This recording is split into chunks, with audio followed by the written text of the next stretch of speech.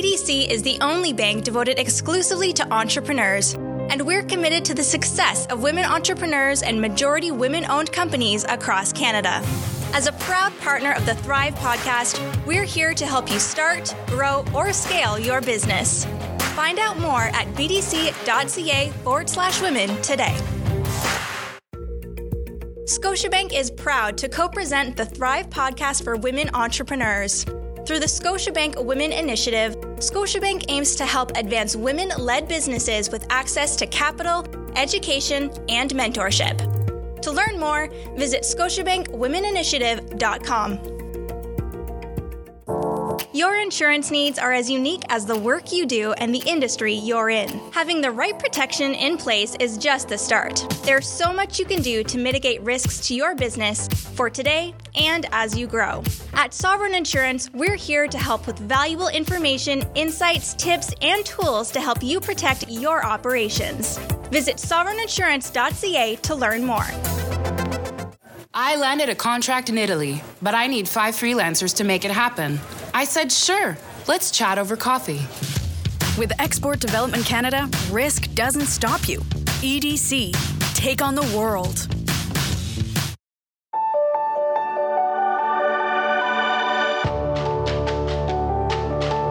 You're listening to the Thrive Podcast on the Startup Canada Podcast Network, where we help women entrepreneurs start and build thriving businesses. On the Thrive Podcast, we connect you with leading experts, entrepreneurs, and organizations that provide capital, mentorship, training, tools, and other support to help you make your vision a reality even faster. This podcast is presented in partnership with Business Development Bank of Canada and Scotiabank. Make your way over to startupcan.ca/podcasts to subscribe to the Thrive community. And subscribe to listen to this podcast on iTunes, Spotify, SoundCloud, Stitcher, and Google Play Music. Finally, we'd love for you to rate this podcast and leave a review on iTunes for the chance to have it read on air. We want these shows to impact as many people as possible, and your reviews will help us get there. I'm your host, Gomal Minhas, founder of CoreSpace, your one-stop shop for all things work, wellness, and impact. Visit kaur.space to find out more. I'm also the producer of Dream Girl, the documentary film showcasing the lives of inspiring and ambitious female entrepreneurs that we premiered at the Obama White House. I'm so happy to be here today. Welcome to the show. On today's show, we're talking to Katerina Rizzi. Katerina is a curator, maker, and a serial entrepreneur. Katerina prides herself on her ability to read trends, innovate products, and translate visions into viable strategies. Katerina is a passionate believer in human-centered design and has built her career by investing her energy into lofty goals and left-field ideas to create game-changing brands and experiences. Katerina is the co-founder of Breather, a Canadian leader in the sharing economy space. Breather not only rents spaces to those who need them, but curates these spaces with unique and creative designs and user experiences to create productive, connected, and accessible space for work to happen. Katerina launched Breather with her co-founder, Julian, in 2012, and the duo have since launched spaces in 10 cities worldwide, including New York, San Francisco, London, DC, Chicago, Boston, LA, Montreal, Ottawa, and Toronto. Katerina's work has been recognized and praised by Dell, the New York Times, and CNN. Katerina is currently working on a new initiative called Hotline, which is a hybrid of a 411 and 911 for women entrepreneurs. Welcome to the show, Katerina. Thanks for having me. What a wonderful life you have lived. Just reading through your bio and doing a bit of research in advance, I was so pumped to have you join us here on this show. So thank you for being here today. Oh, it's my pleasure. So I'd love to hear your wonderful origin story. So what got you into entrepreneurship in the first place? How did you end up becoming an entrepreneur? You know, I never actually had any aspiration to be an entrepreneur, although my mother had been telling me for years that I should start my own business. And I don't know why mothers are always right. It's ridiculous. They really I said, are. she's like an oracle. I don't know. Anyways, but yeah, I never had any aspiration to do that. I'm just somebody who's really into a passionate worker. I love creative ideas, and Breather was really that. You know, the story of Breather actually started like way back in 1998 when I first met my co-founder. We both worked at a now defunct department store. Actually, we're talking on a Canadian podcast. the department store is Eaton's. We know what that is here in Canada when we were both teenagers. So we lost touch after that, and we didn't see each other for a good 10 years until we ran into each other on the street in like 2012. And my co-founder had the idea to create a quiet space, and we'd go on to talk about it throughout the year until we decided to take the plunge and work on this like a full-time gig.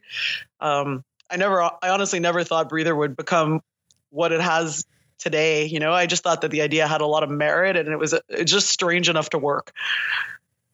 That's remarkable. And when you were about to take that leap, like what were you doing prior to jumping and going headfirst into Breather?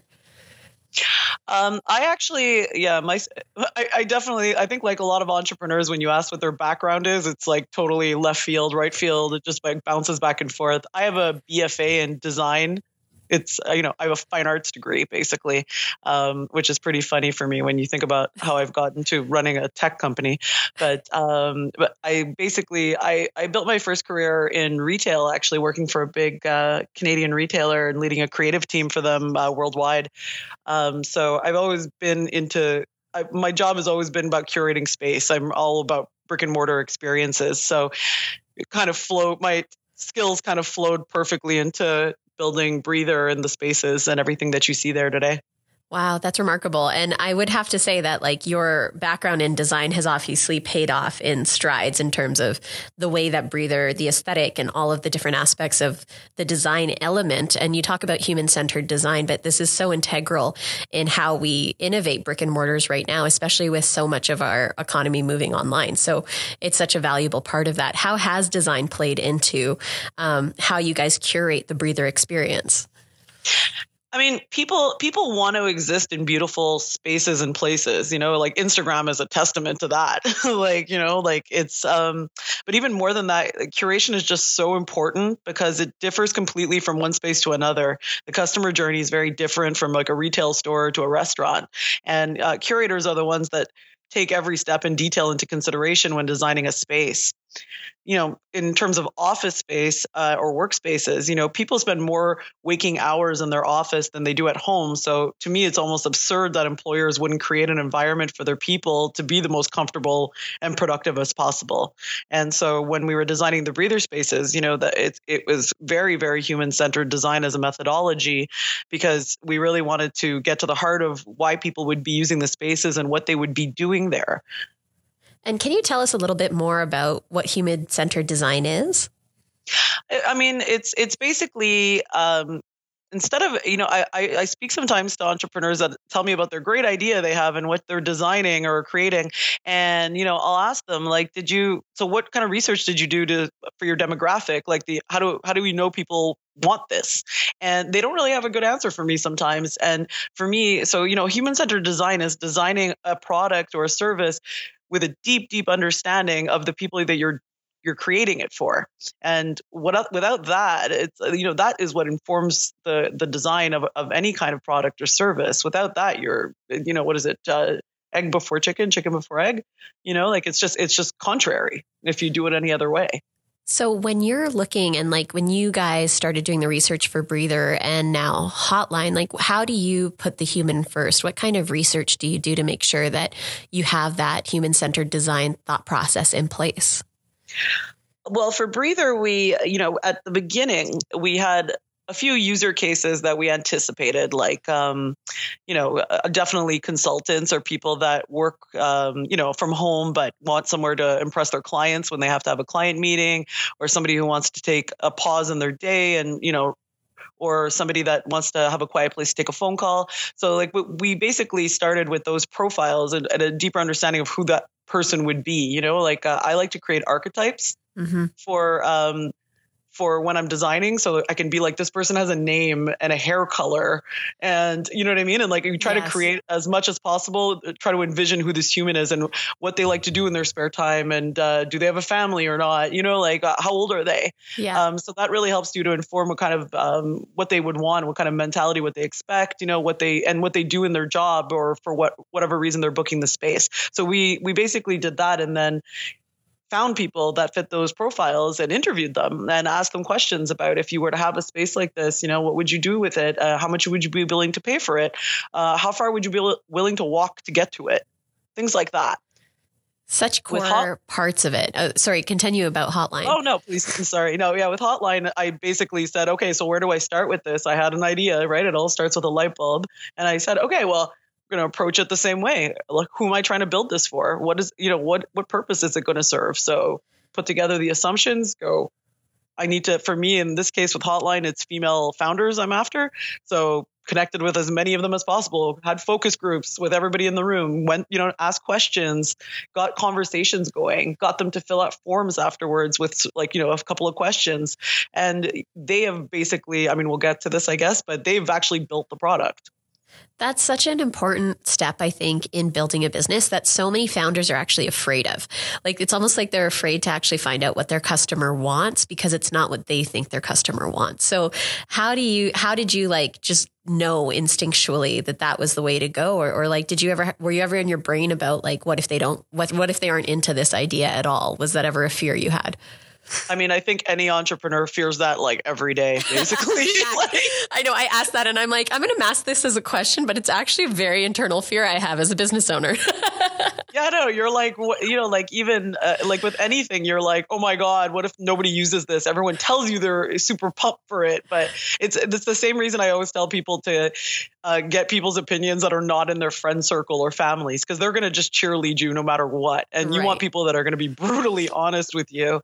And, luckily, with Breather, for example, the early adopters are always the ones who are like, oh, I get this when no one else does. And they're the ones who are like, this is great. I want this to continue, but you need to fix these things, Yes. So you got to be really open to that feedback. And I actually love the haters. I love them because they're the ones who actually give you brutally honest feedback. So how do you prep yourself to get brutally honest feedback?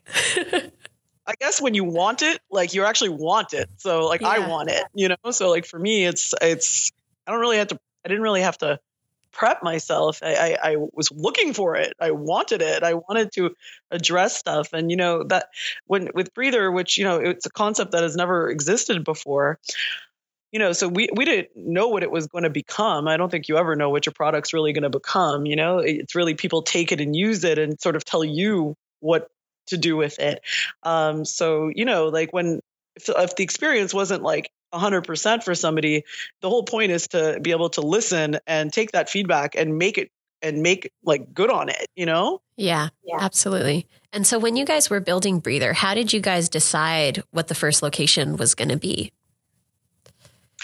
The first location was actually in Notman House in Montreal, where our first investors who did our seed round, Real Ventures, their office is there, and they wanted to have the first Breather space. So that was our first room, our first space where we tested, all of the stuff out, the app, the lock technology, the space, how it felt, how user friendly was it, and whatnot. And that was the first space. But it was Montreal started. We launched a few spaces originally in Montreal because that's where Breather's Canadian headquarters are, because we wanted to be able to use it as a soft launch to be able to iron out all the kinks, because our goal was to officially launch heavily in New York. And we said we get one chance to do this right. And so we used our own city and, a lot of people that we know here to test the rooms, give us really brutally honest feedback, and help us to bring it to that next step that we did once we launched in New York. So how did you go from that initial, how did you know that you wanted to scale so quickly? You knew that this was a concept that you wanted to scale and that could have uptick, not just in Montreal, but across the North American market. I think we knew that if we were going to do this, we had to have a roadmap of expansion and hit certain goals month over month. And, we decided that was the kind of business we wanted to build. We wanted to build a hyper-growth startup. I advise a lot of founders, where I tell them, I said, you have choices. You don't have to do it like this. I think, with the dawn of all these very sexy startups that, came out of the Valley, for a long time, I think people thought that was the only way to do it.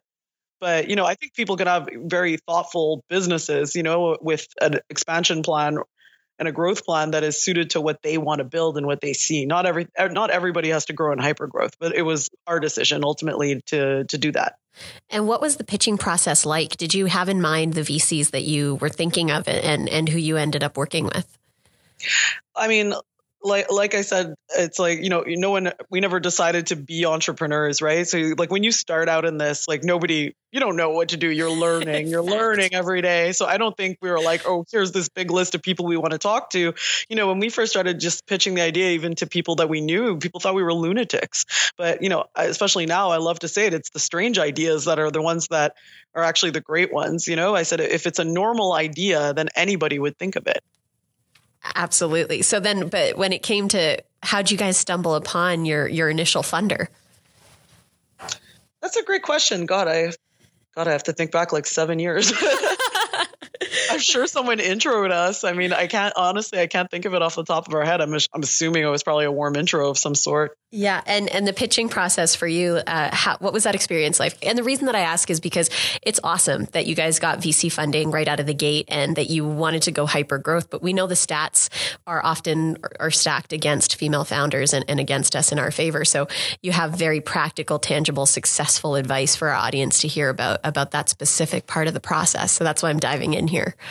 Yeah. I mean, I'm pretty transparent about this. Like my co-founder is male, which of course changes those stats then, right? My co-founder is also probably like one of the best fundraisers I've ever seen. He is a great speaker and he owned the fundraising for the business. And in turn, I built the internal company. Mm-hmm. So a lot of that credit, honestly, it goes to him. He was fantastic at pitching this idea and getting people on board with it and, just really getting people excited about it. And I think that speaks huge volumes to like the importance of partnership and finding the right partner. So how did you and Julian know like you guys were ready to do this together? Because it's essentially when you sign that business partnership or when you figure out your ownership structure, like that's basically in some forms a marriage. Like when did you know that you guys could go all in? And then was there any hesitation when you guys were building the partnership? I mean, I remember the day that we decided to go for it. I mean, I don't think, I remember Julian going to me like, this angel investor told me that if I want to do this, we need a team. And I said, I'll do it with you. And he was like, really? And I was like, yeah, let's do it. Like, and that was for us. I think awesome. I think we had just built enough trust by that point with each other. And then, as you start working together, you know what I mean? Like you start to learn more about each other, how you work, you know what I mean? The good thing is Julian and I have very opposite skills, but we have the same drive and ambition. So, and we had a lot of trust in each other. So, whatever we owned individually, like we had it. I can say, I got this, don't worry about it. Go focus on that. Yeah. So for example, the spaces, like I created the concept of, the rooms that you see today and whatnot. So that was my thing. Julian was out there fundraising and getting a lot of traction. And, then we started hiring, then I started building the culture for the company and whatnot. So it was good where our skills were complementary to each other. That's fantastic. And I think such a great story to share about what positive partnership can look like in building these things and finding someone who can support your skill set, but who is equally as passionate about the dream. Because I think that that's such an integral part of growing a company is who are your people? Yeah. And even more so just past the founders, something that I feel like nobody ever gives them enough credit. Your first employees, man. Oh my God. They're the best. And nobody ever gives them the credit that they deserve. It's like, you want to take this massive leap with me? Oh, wow. You're going to put your whole life on the line? Thank you. Yeah, no, I can remember telling one of our employees who left a very, very good job. And his parents thought he was insane. And I remember when we got our Series A funding, I said to him, go call your parents and tell them you have a job for another year. Because they were like, what are you doing? And he was like, I really want to do this. I really believe in it. And he's one of the VPs of our company even today. Wow. That's fantastic. My first employee from 5 years ago with my previous company, she's still with me. And it's so remarkable to say, wow, like not only does this person believe in the vision of our company, but believes in me to be able to lead this ship for them. And I think that it's like they say, there's that one video where this one guy is dancing at a festival and people are like, that guy's, what is he doing? And then everyone starts going with him. And it takes that first person to say, I'm going to dive in with you to make it work. So absolutely. Shout outs to early employees. Oh my God. Yeah. I can't thank them enough. And I mean, all of them, honestly, that really build Breather every day. But I mean, I would just walk around the office sometimes looking at everybody going like, I can't believe this. Like, I can't believe this is our company. I can't believe we've come this far. I can't believe there's all these amazing people. I'd watch them all just in meetings through glass windows, and go, look at them. They're all just working on our idea. It's amazing. It's completely amazing. That's so great. And when you guys were like, you had the Montreal Breather, and then did you guys market to, was it directly to New York from there? Yeah, we did Montreal first. We did a few spaces in Montreal. And I don't even know if we ever really intended to grow Montreal, but people kept booking the spaces. So we were like, why not? Let's just keep opening spaces then. But New York, it boomed like right away. And that's when I really realized how space is so sacred in cities like New York. And how many spaces do you guys now have in New York? Oh boy, maybe 150. Wow. I'm not sure of the exact number now. I mean, in total, we have over 500 spaces worldwide. That's remarkable. And in terms of getting from space 1 to 500, how did you find scaling into new markets? What kind of infrastructure did you guys build internally to kind of figure out the cultures and fits of the different cities? What did that process look like? From a design perspective, we actually designed a different mood board for each city because we wanted everywhere to feel like a breather space and have that common thread through it, but we wanted them to feel unique to their own city. So like textures and colors would be different, silhouettes of furniture would be different, but you still always feel like you're in this really cool space and everything that's really productive, but they each had their own little personality. From growing and scaling the business perspective, it's like baking a cake, right? You got to find the right recipe. And then once you figure out that recipe, you just keep making that recipe.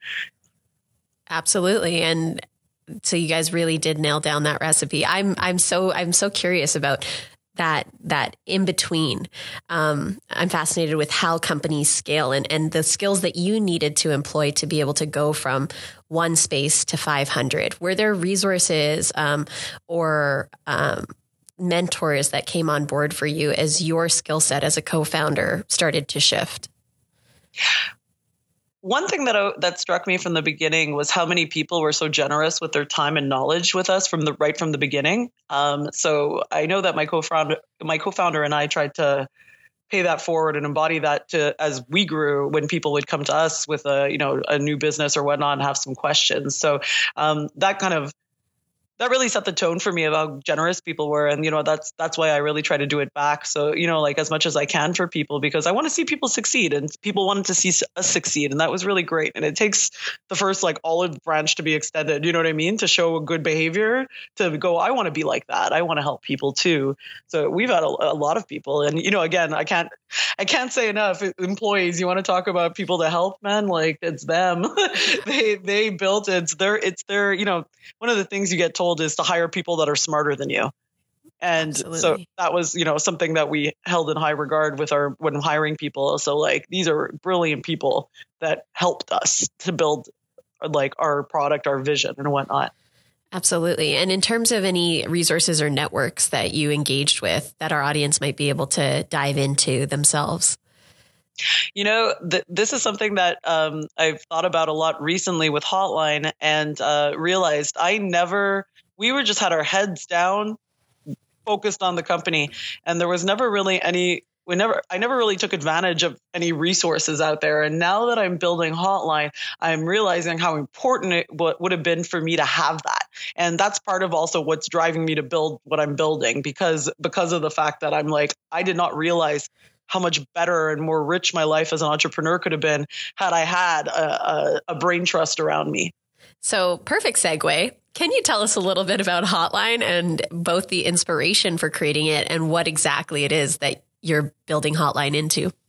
Sure. I mean,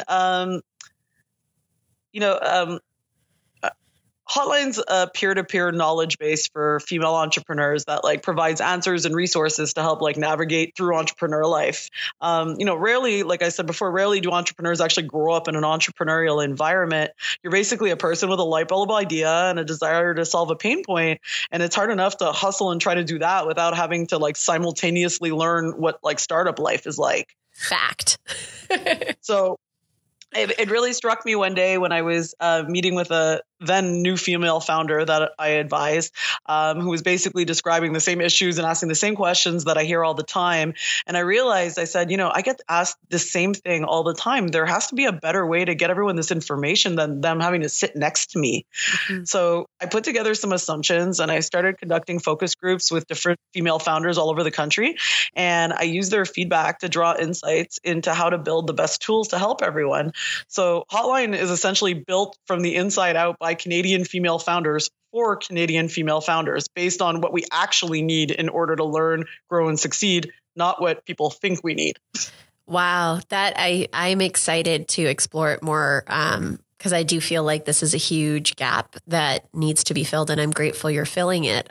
I wonder, what are you finding are some of the trends in terms of the pain points that Canadian female entrepreneurs are experiencing across the country?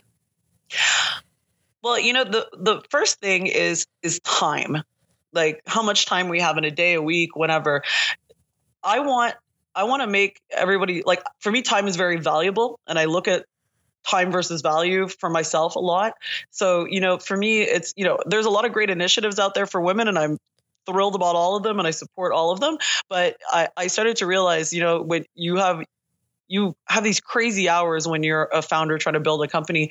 And I wanted to make sure that women could spend the most amount of time with working on their business or being with their friends and family. And so, I'm not a big fan of networking. I'm kind of like an extroverted, like an antisocial extrovert. Like I'm really chatty and everything, but I only really want to speak to the people that I know. Like, yeah. I don't like going to a room of strangers hoping to make some connections, and it takes hours. Some people need to get a babysitter, get dressed up, this, that, and maybe you get something out of it. And God forbid you have to pay to go to it also, right? Yeah. So I really believe that like all your money should be, like, any money you have should be for your business. And that's one of the reasons my goal is to make Hotline free. Absolutely. So time is a big one that you noticed across the board. Are there other pain points that came up for people that you were interviewing and factored into how you guys are building the Hotline?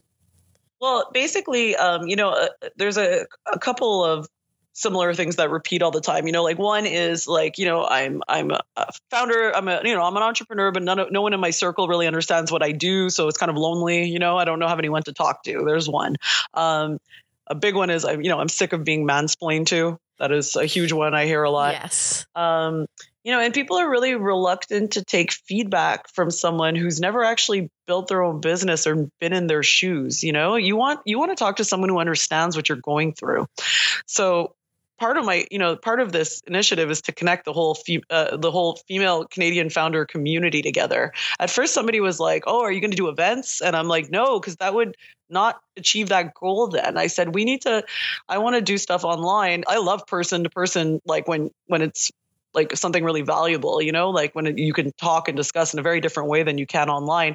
But I said, we're not going to learn from each other and connect with each other if we're all siloed in our own cities.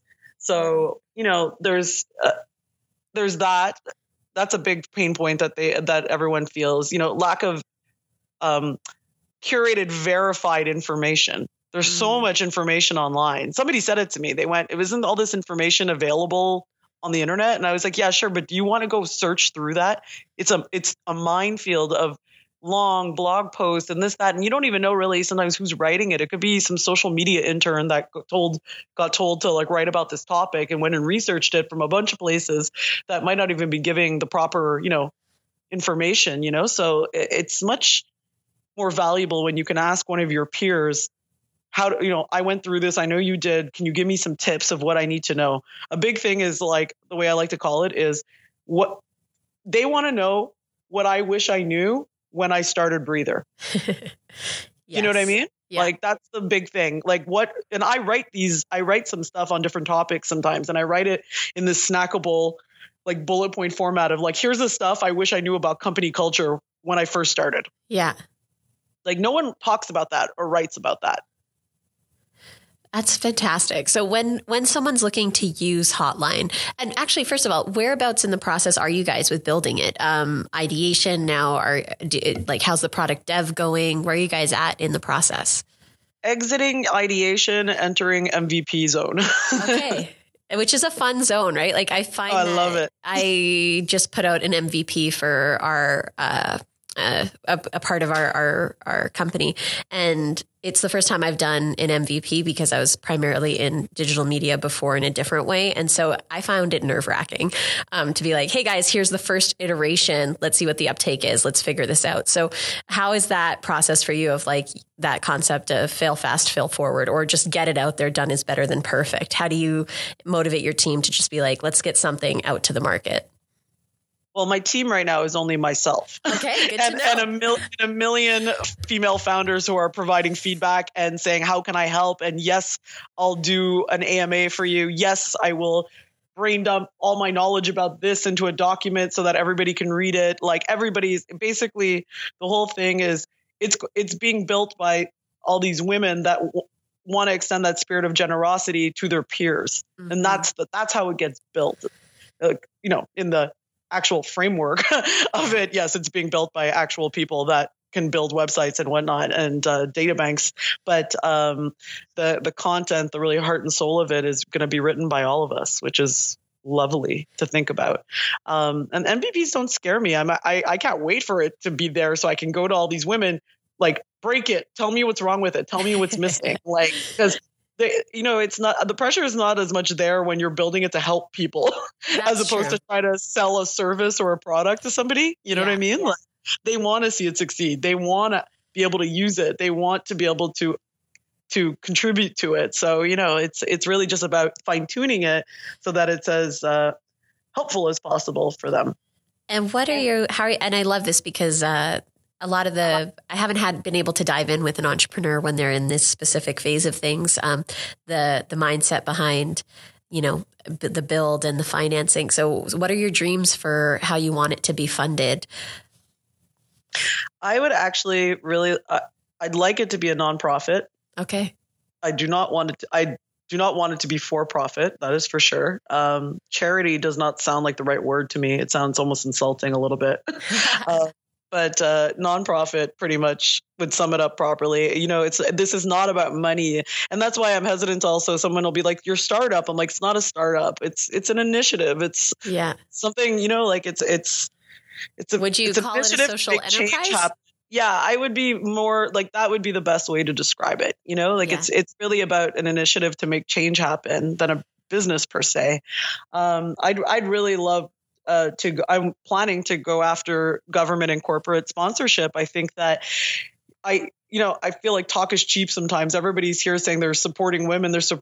I'm like, less talk, more action. Like, you want to help women. They actually want this. Yes. It's not something you think they want. They want this. So help them then to have that and nurture it and support it. And you know what I mean? Like, help it grow so that we have a real viable way to help female entrepreneurs. Like, they're asking for this. Yes. And are you still at Breather while you're building this? Like, this is happening on the side, or is this what you're building now full time? This is what I'm building now full time. That's wonderful. So, what I'm really curious about is this legacy piece. So you built Breather and were able to scale it incredibly. And now you get to really focus on adding value and impact to people's lives. So what legacy do you hope to leave through Hotline, and what is a motivator behind that? And I think I know the answer to this, but I'd love for you to share it with the audience. Oh, I'm like, tell me what you think. I'm like, no, okay. What I want is to make a road more traveled for female entrepreneurs that are coming after me. I read this beautiful quote by, and God help me if I say her name wrong, but Rupi Kaur. Yes, hopefully I said that right. You did. You got it correct. God. Everyone always mispronounces my name through my whole life. So Same. I'm so conscious. Yes. So, I'm very conscious of that. So I so a few months ago, before I really started to work on this, my best friend is the COO of her startup. And I was trying to explain it, like articulate to her what I wanted, what I wanted to achieve with this. And I couldn't really well enough because it was still kind of in my head stewing around. And then later that night after she left, I was sitting there reading Rupi Kaur's new book. And there's a quote that I'm looking at right now because it's now the signature in my email, it's my email signature. It says basically, I stand on the sacrifices of a million women before me, thinking, what can I do to make this mountain taller so the women after me can see farther? Yeah. And I took a screenshot, I sent it to her, and I went, this is what I want. I just got full body chills. Well, I can't take credit for it, but everyone should go buy her books. Yes. So Rupi is actually a really wonderful friend of mine. And really? Yes. And so we sat on a panel together where we jammed on that exact like that. I would dare I say that it was before The Sun and Her Flowers came out, and we were talking about legacy and we were jamming on it. And when I saw that poem, it just reminded me of our conversation so much, because that, I think, is literally like embodiment of the impact we can all strive to have. And the seeds we plant now, like, we don't even know the impact that they can have, not only for us, but for generations after us. And I think that's so remarkable. Well, my mother is a very generous, selfless person. She does a lot of great things for a lot of people and doesn't ask anything back. So, I like to think that she ingrained that into me, to want to help people. And I don't even care where it comes from, but my mother definitely deserves credit. I just care that it's important to me. And so for me, it just, once I started to really dive into it and connect with all these different women in different cities, and I was like, this is so great speaking to my peers. And like I was saying before, I never realized how powerful having that connection and network around me would be. And everyone has been just they're so into it. Everybody's like, how can I help? And I was like, this is wonderful. We're going to create something important for ourselves and for everyone coming after us. And that's so powerful to me.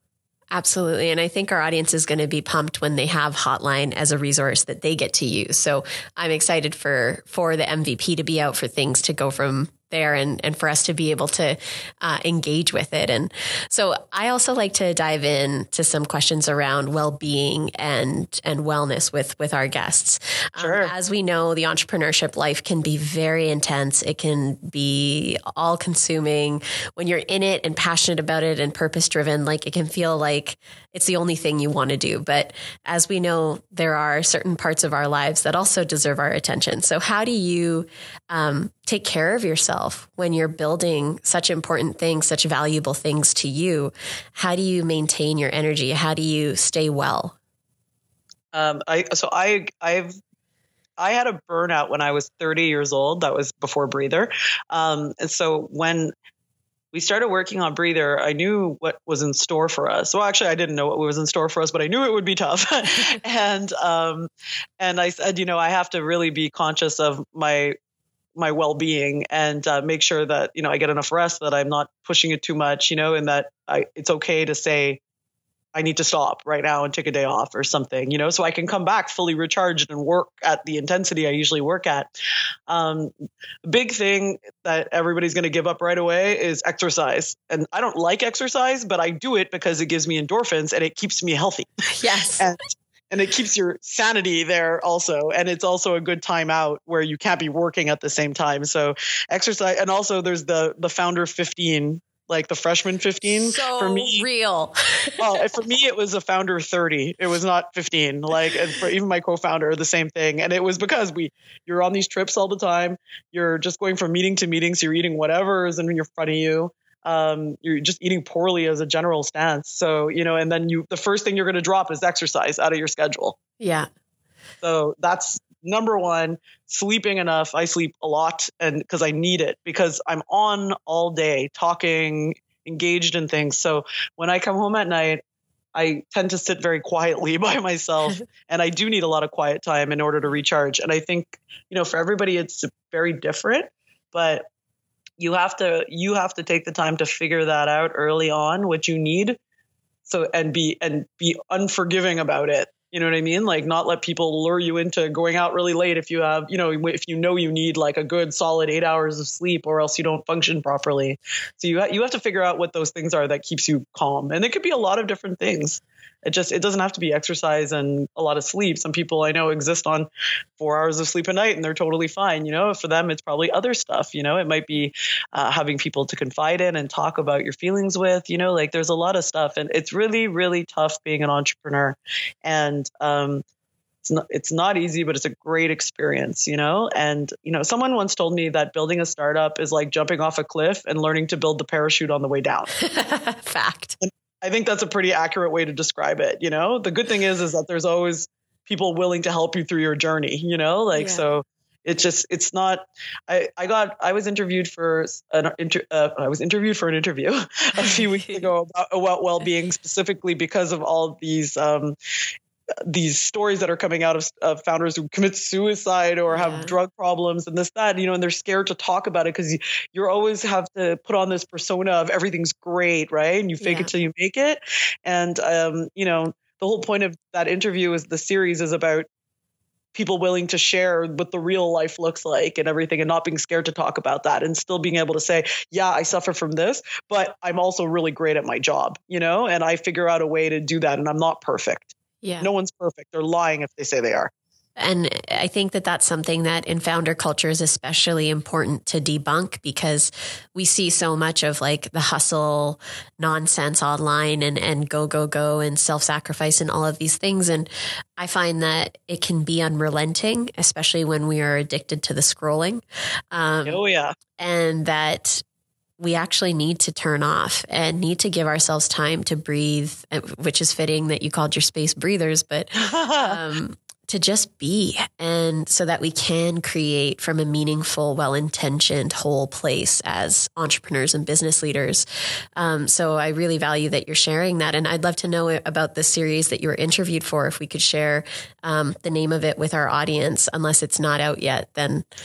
I know it's supposed to go live in May. So if there's some way we can print it, I'll ask the person's permission, or maybe at the time that our podcast airs, it might already be live. So we'll see then, but I know it's not live yet. They're compiling a bunch of interviews. Fantastic. Well, everyone keep an eye out for Katarina. Just give her a Google search in May and hopefully it'll pull up for you. But would you say that I myself have also experienced burnout, both from overwork, but then also from critical illness in my 20s. And I look back on those periods of time with both that was hard and unfortunate and I wish it didn't happen, but also with some gratitude, because it helped me establish boundaries and figure out that there are certain things I need that are not negotiable when it comes to work. Would you say that burnout when you were 30 before starting Breather gave you some parameters to better know yourself jumping into the startup world? Oh, definitely. I'm glad I had the experience, like that career, you know what I mean? And all the things it brought me, because every step you take brings you to your next journey. Right. But the career and the burnout led to, thankfully, you know what I mean? It led to creating Breather's company culture with work-life balance in mind. Mm-hmm. So everything that we created, any benefits we gave or whatnot, they were all with employees being able to have a good work-life balance. Like if somebody needed to take their kid to the doctor, that's totally cool. Just don't miss your meetings, It's like you need to work from home. That's totally cool. We paid for insurance, like everyone's health insurance, including the families, if they have them, are paid for. Yeah. That was the kind of stuff that we thought was important. And like for me, getting someone's house clean, not important to me. Like making sure that they're healthy and their families are healthy, like so important. Like family first. So that was the thing. Like people, our employees are like warriors, man. They'd come to work sick and I'd be like, you need to go home. Like you're going to feel so much better if you just sleep today instead. Like, just go. It's we got deadlines and we got to hit our deadlines and that's cool. But I don't want to look at people like suffering. I don't need you to be a martyr for this business. Like, that's not what we're here for. Because my previous career did not care about that. Yeah. And that's why I had a burnout. I was burning the candles at both ends, getting paid extremely poorly, but getting rewarded with all this experience. It was amazing, but it was ridiculous. It was unrealistic. Yeah. And I think like that's actually a personal mission of mine, is to just help more young women as they're jumping into their careers realize that you can pump the brakes throughout your career. Like you can keep a steady pace instead of that full throttle. So we don't all necessarily have to hit that wall, hit that burnout to learn those key boundary lessons. But it's a slow go to ingrain that culturally, especially when we're such a work culture. So thank you for sharing your tips and advice around that. We appreciate it so much. No, it's my pleasure. I would say I'll be impressed more by the entrepreneur who doesn't have the burnout, because they learned how to manage it. Having a burnout is not a war scar, like that you should be proud of. Honor. No. Yeah, no, not at all. No. I'm impressed by the people that figured out how not to let that happen. Absolutely. And I think those are more of the stories we can and should be sharing. And so, exactly. Yes. So, and also cautionary tale listeners, let's avoid burnout together. Like, let's be well and prioritize yourselves, be healthy, be well. And I would love to hear from you, Katerina, about the role of community in keeping you healthy, happy, and well throughout your entrepreneurial journey.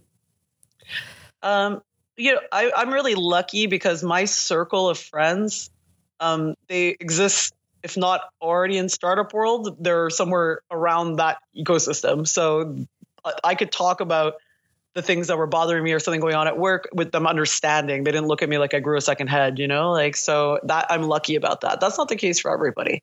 I usually encourage people to create your brain trust, your circle of people right away, because I didn't realize how important that was, because I had it. So I didn't realize what would happen if I didn't have that. So a lot of, entrepreneurship can be really lonely because nobody gets what you do. So I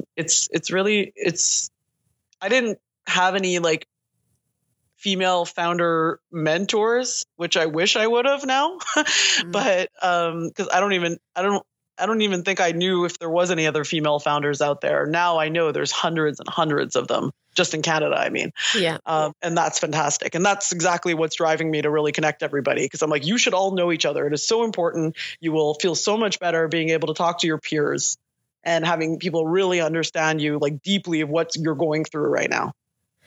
There's nothing better than just knowing that you can call someone or sit down with someone or text someone who just gets it. Yeah. And so I can't wait for Hotline to be available for that to be a community we can engage with, but also a reminder to our listeners that you can find those people, they exist, they're out there, and we're so hyper connected now. Find your people and lean on them, because as much as we don't like to ask for help, we gotta. Yeah. I'm if you're a woman founder listening, I'll find them for you. No problem. Just let me know. I'm I will connect you. So Katerina, we got to wrap it up for today, but there's a question that I ask all of our guests to wrap up our interviews. And that is, what advice do you have for our listeners so that they can thrive both in their business and their life? I mean, I think we touched on most of it throughout our conversation, surround yourself with a brain trust. Don't be afraid to ask for help. Be really good at managing your time and unforgiving about it. The boundaries are really important. Remember to exercise for both your health and your sanity. And, that's really the biggest things that work for me. And I think they're really important, core to live by, so that you, like I said, you keep your focus, keep your energy, keep your positivity, even though it's hard sometimes. I think it's the best recipe basically for succeeding.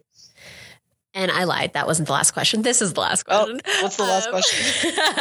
You inspired me to ask this. Is what makes you hopeful, and what are you most excited about for the future of female entrepreneurs in this country? As I've been building my list of female entrepreneurs, the more people I speak to, I go, intro me. And so many people intro me to women that are not on my list yet. And I just realized, I thought there might be a few hundred. Now I'm really empowered and delighted and hopeful about how many are really out there, and actually finding I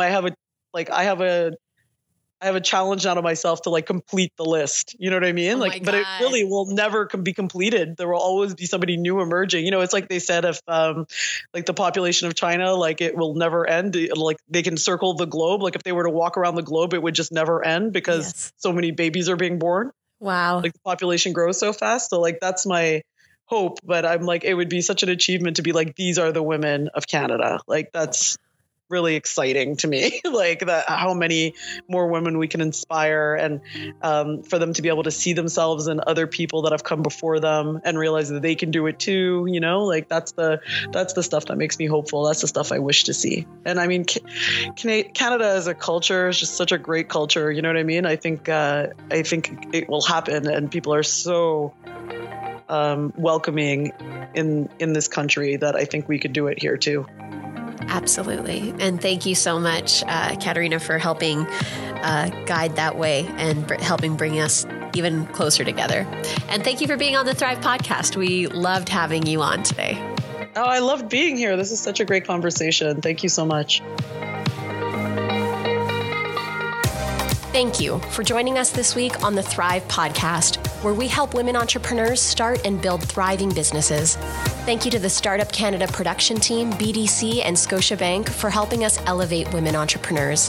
Visit startupcan.ca/women to download the playbook, Resources for Women Entrepreneurs, with a comprehensive list of support for you and your business. And visit startupcan.ca for the latest episodes of the Startup Canada podcast, hosted by Rivers Corbett. Make sure to visit CoreSpace, KAUR.space, to learn to better integrate work, wellness, and impact into your everyday life. Until next time, I'm Komal Minhas. It's time to thrive.